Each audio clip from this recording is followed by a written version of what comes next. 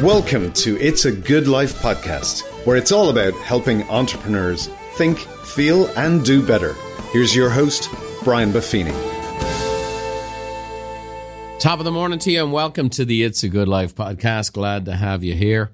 Today, we're going to cover part 2 of the DNA of an entrepreneur. I hope you listened to part 1.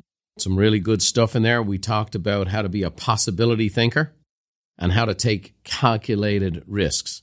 And today, I'm going to share really the third wheel in being an entrepreneur and the third element of the DNA of an entrepreneur. And it's about passion. I'm going to talk about how your passion will play. And just because you're passionate, though, doesn't mean you won't make mistakes. You can be fired up, and you can be fired up in the wrong way. One of the things I'm going to do today is something a little different. Many of you tune in here because I'm a fellow who's got a few thoughts and ideas from experience, and I've done pretty well in life and had very, very successful businesses, dozens of them, in fact.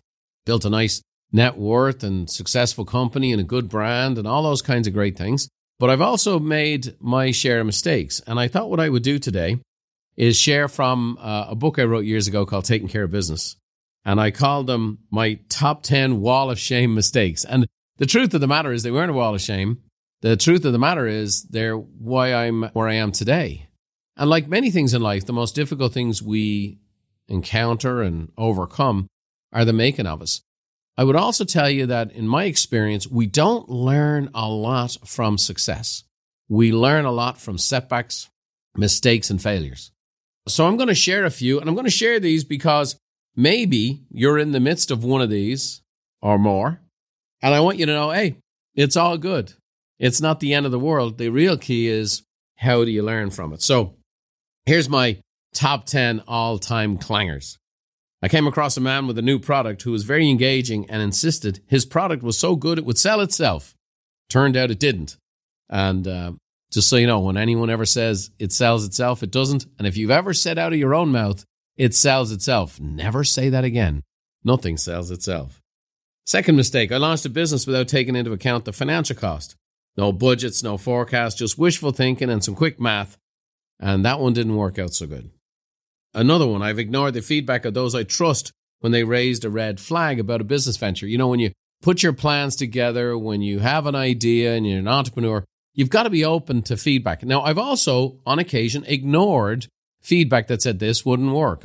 When I started Buffini & Company 27 years ago, there was a number of people close to me said, this is a terrible idea. This isn't going to work. I had a couple of years in consultants from big-time consulting companies that this isn't going to work.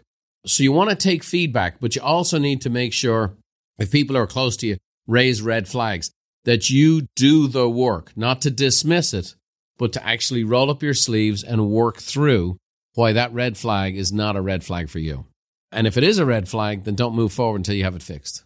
What do they say? An ounce of preparation is better than a pound of cure. So figure it out up front.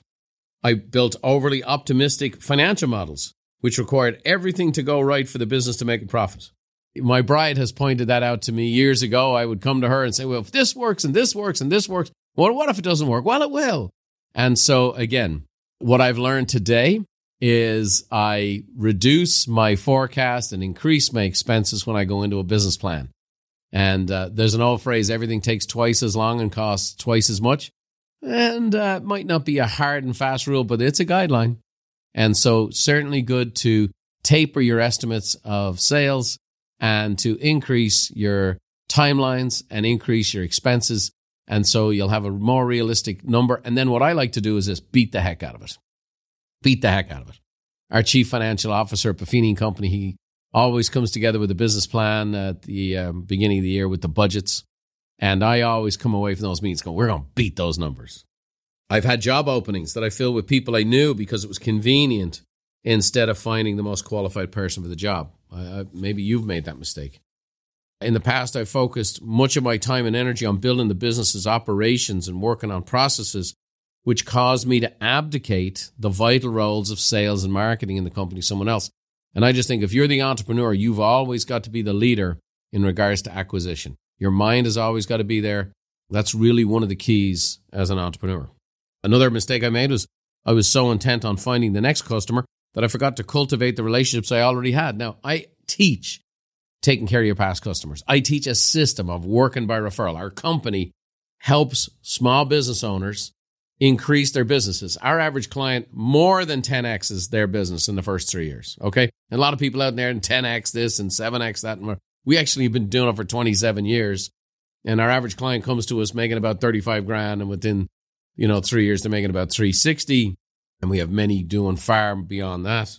But the fact of the matter is, you got to make sure as you're taking a look at this, you don't abdicate the sales and marketing. And I think no matter what, no matter how big your business gets, you are the chief rainmaker. You don't have to do all the sales yourself, but you sure as heck have to have your mind on the sales.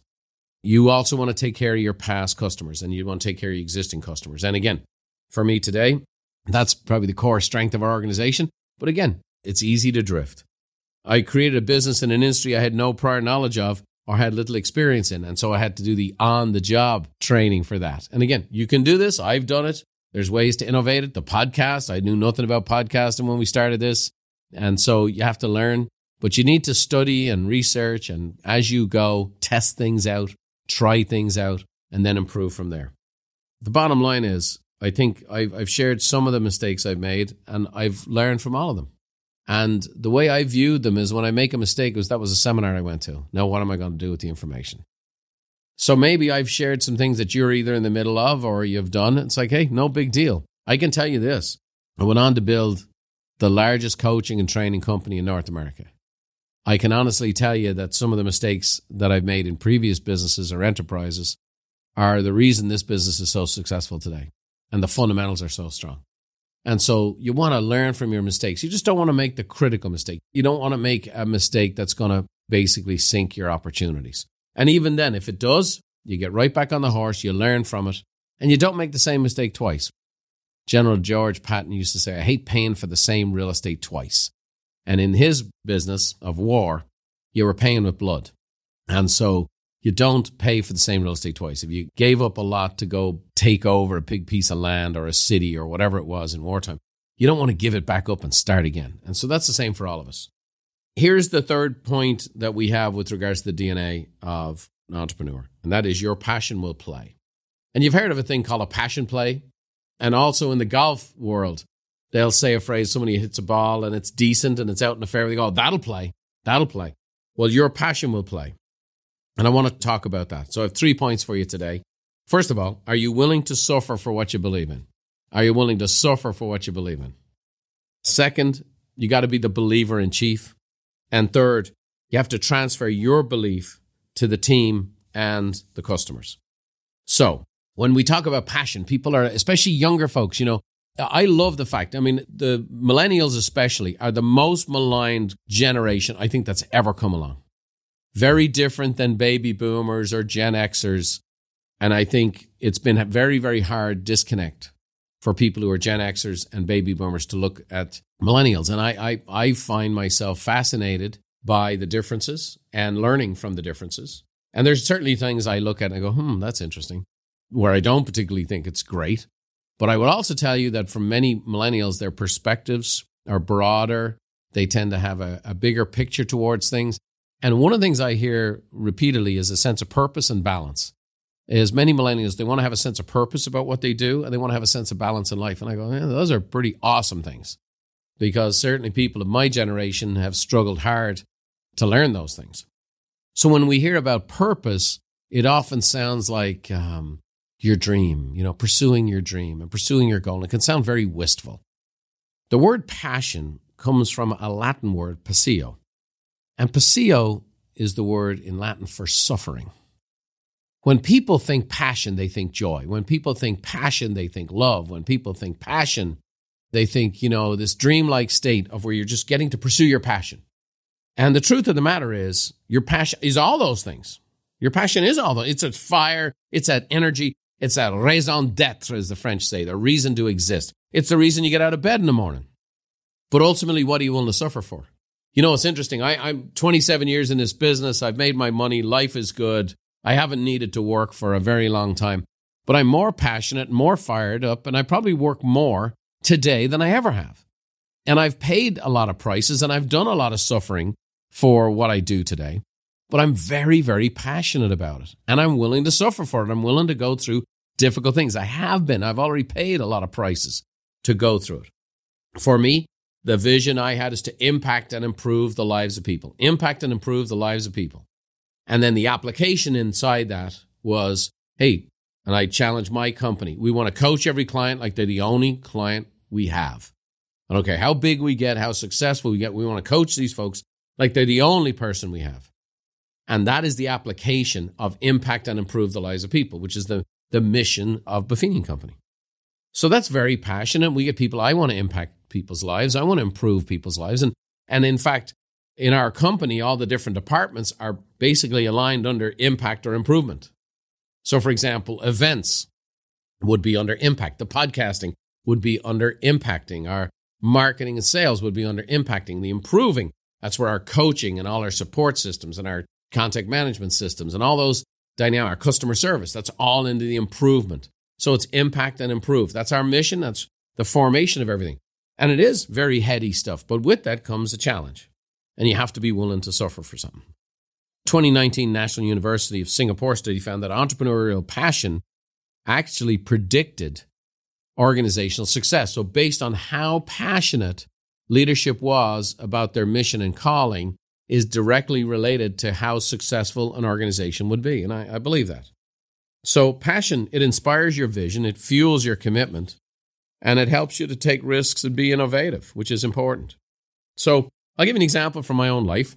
Buffini Company, by 2007, was in the real estate space. We were just coaching realtors at that time. We weren't like we are today, where we have entrepreneurs and people from 47, 48 different industries that we serve.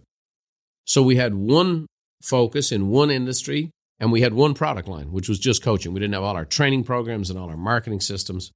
And we were by far the biggest fish in the sea.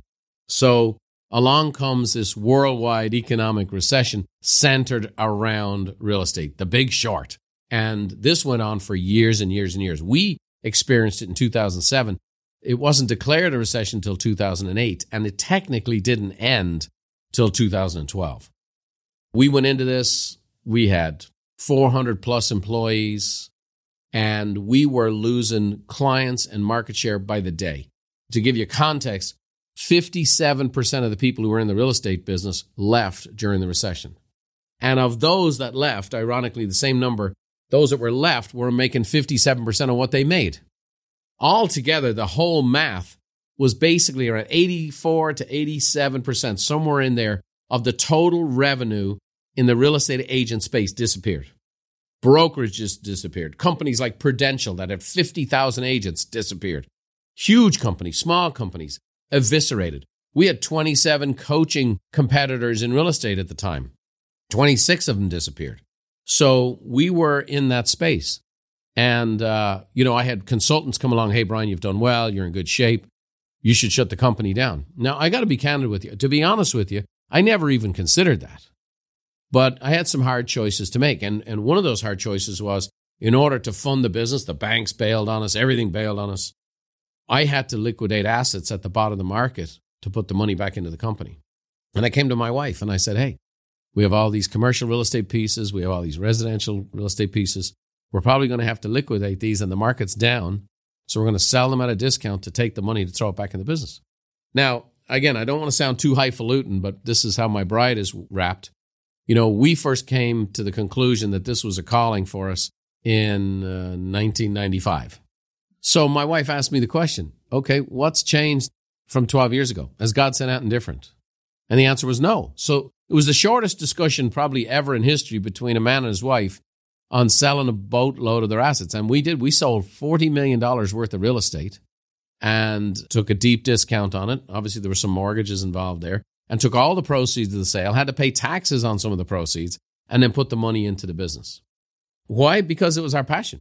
It was what we were focused on. There was still a viable business model there, and we had to rebuild the business and reorganize it. And we went through some hard times, went from 400 plus employees down to about 112, and then rebuilt the business and refocused it. But the fact of the matter is, it was our passion. Impacting and improving the lives of people was more important to us than our own economic well-being or our net worth or those kinds of things. And again, I'm not throwing this out casually, and I don't want people to go bankrupt or whatever else over this. I don't want people going into debt and so on and so forth. I'm just saying to you that you will be tested. And in that case, coaching all of you like you're the only client I have was more important to me than owning a bunch of real estate. Serving people and impacting and improving the lives of people was more important to me than our own net worth, and more important to my wife, because we were unified together in that passion, in that purpose. So sometimes you're going to be tested. Sam Walton said, if you love your work, you'll be out there every day to trying to do the best you can. Pretty soon, everyone around you will catch the passion from you like a fever. Pierre Omidyar said, if you're passionate about something and you work hard, you'll be successful. Steve Jobs said, people with passion can change the world for the better. And you can. I love these entrepreneurial stories. I want to share one with you. His name is Kevin Plank. Probably not a household name. He is a billionaire, but you probably don't know his name, but you know his company. He was using money he made from selling flowers in college. And then he got a combination of business loans and credit cards and his savings. And the newly graduated Plank managed to devise a prototype for a football jersey that absorbed sweat. So he ran his fledgling business out of his grandmother's house in Georgetown, settling on the name Under Armour. He went on to build a phenomenal business, as we would all know. In 1999, he used the company's entire marketing budget on an advertisement in ESPN, the magazine.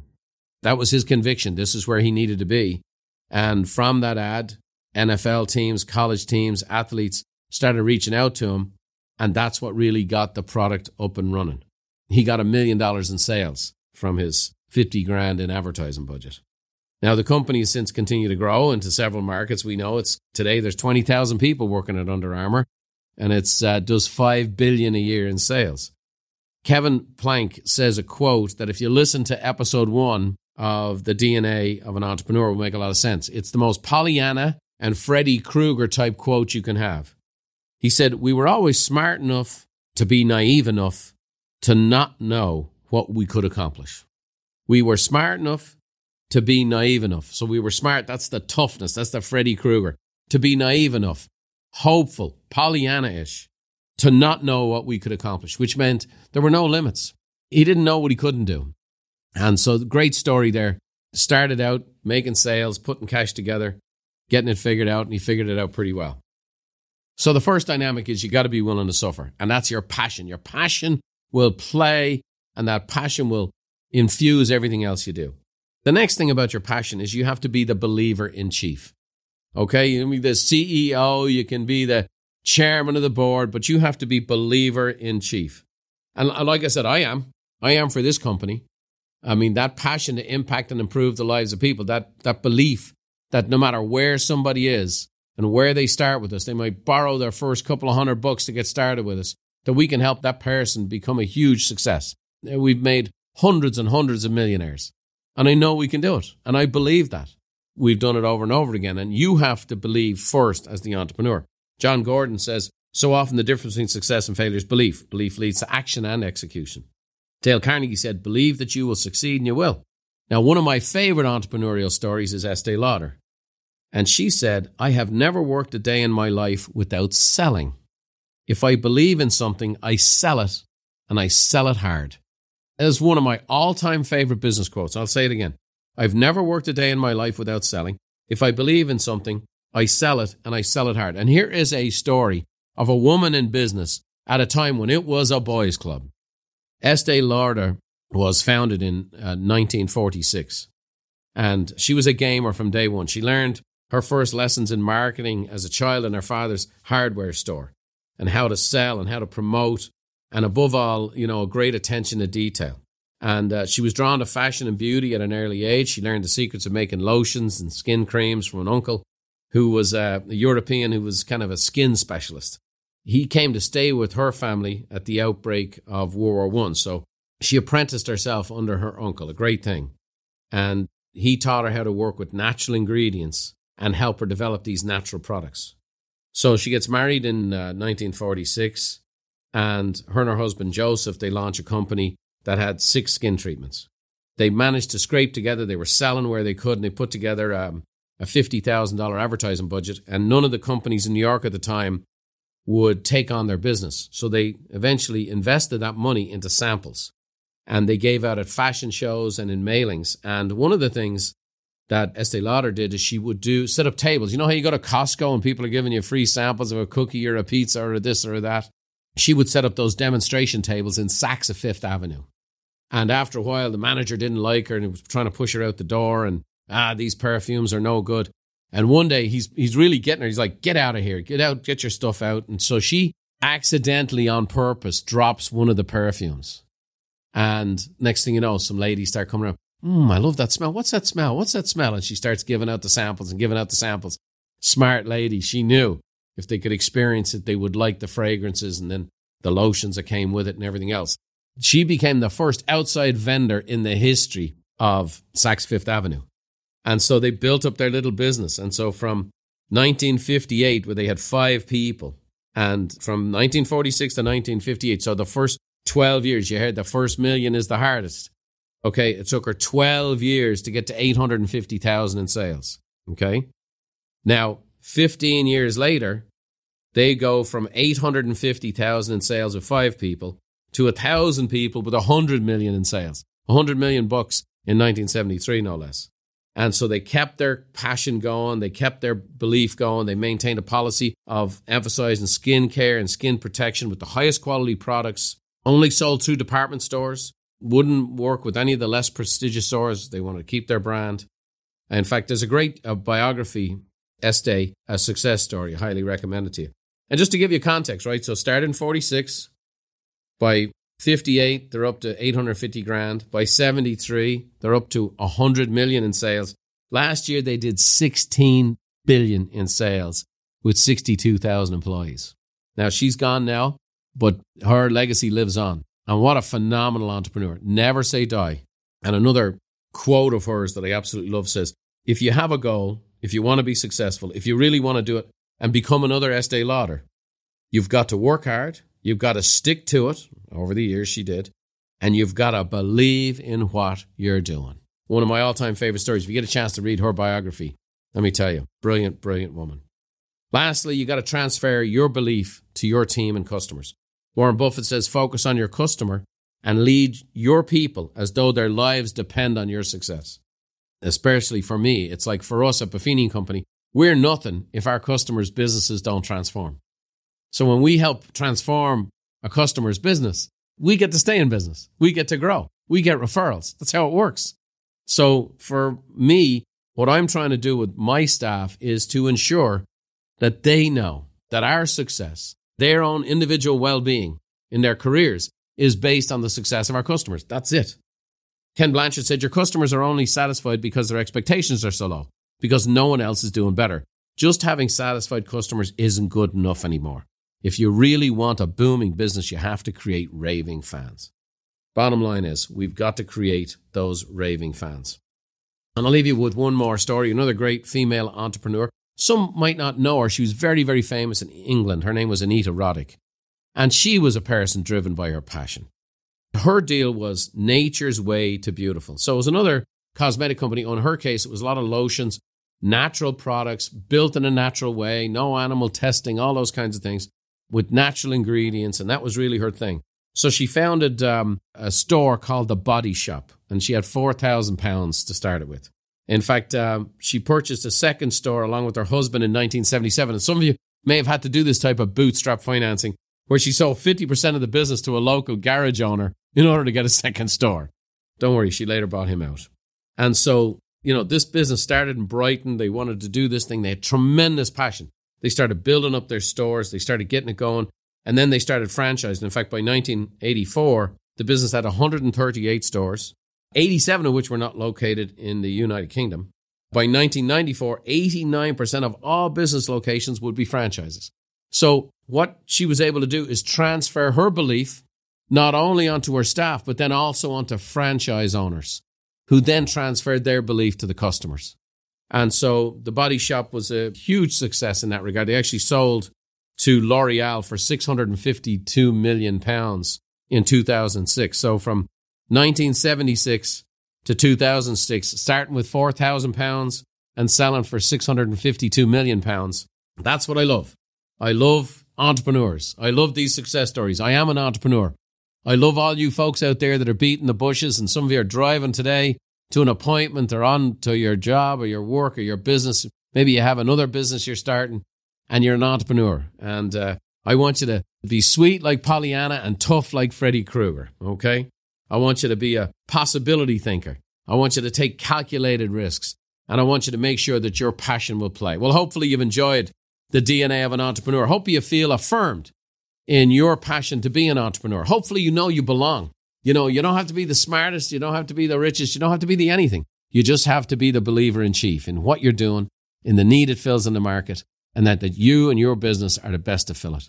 Anyway, I hope this bolsters you up today, and you've learned a lot from it. We have more coming. I'm going to delve into the DNA of a business and help you take a little bit further from being just an entrepreneur now to a business owner, like some of these folks like Estee Lauder and Anita Roddick did. Anyhow, hope you enjoyed today. I'm going to leave you with my entrepreneurial mother with an Irish blessing. Until next time, we'll see you then. May the road rise up to meet you, and may the wind always be at your back. May the rain fall soft upon your fields, and the sun shine warm upon your face. And until we meet again, may God hold you in the hollow of his hand. See you next time.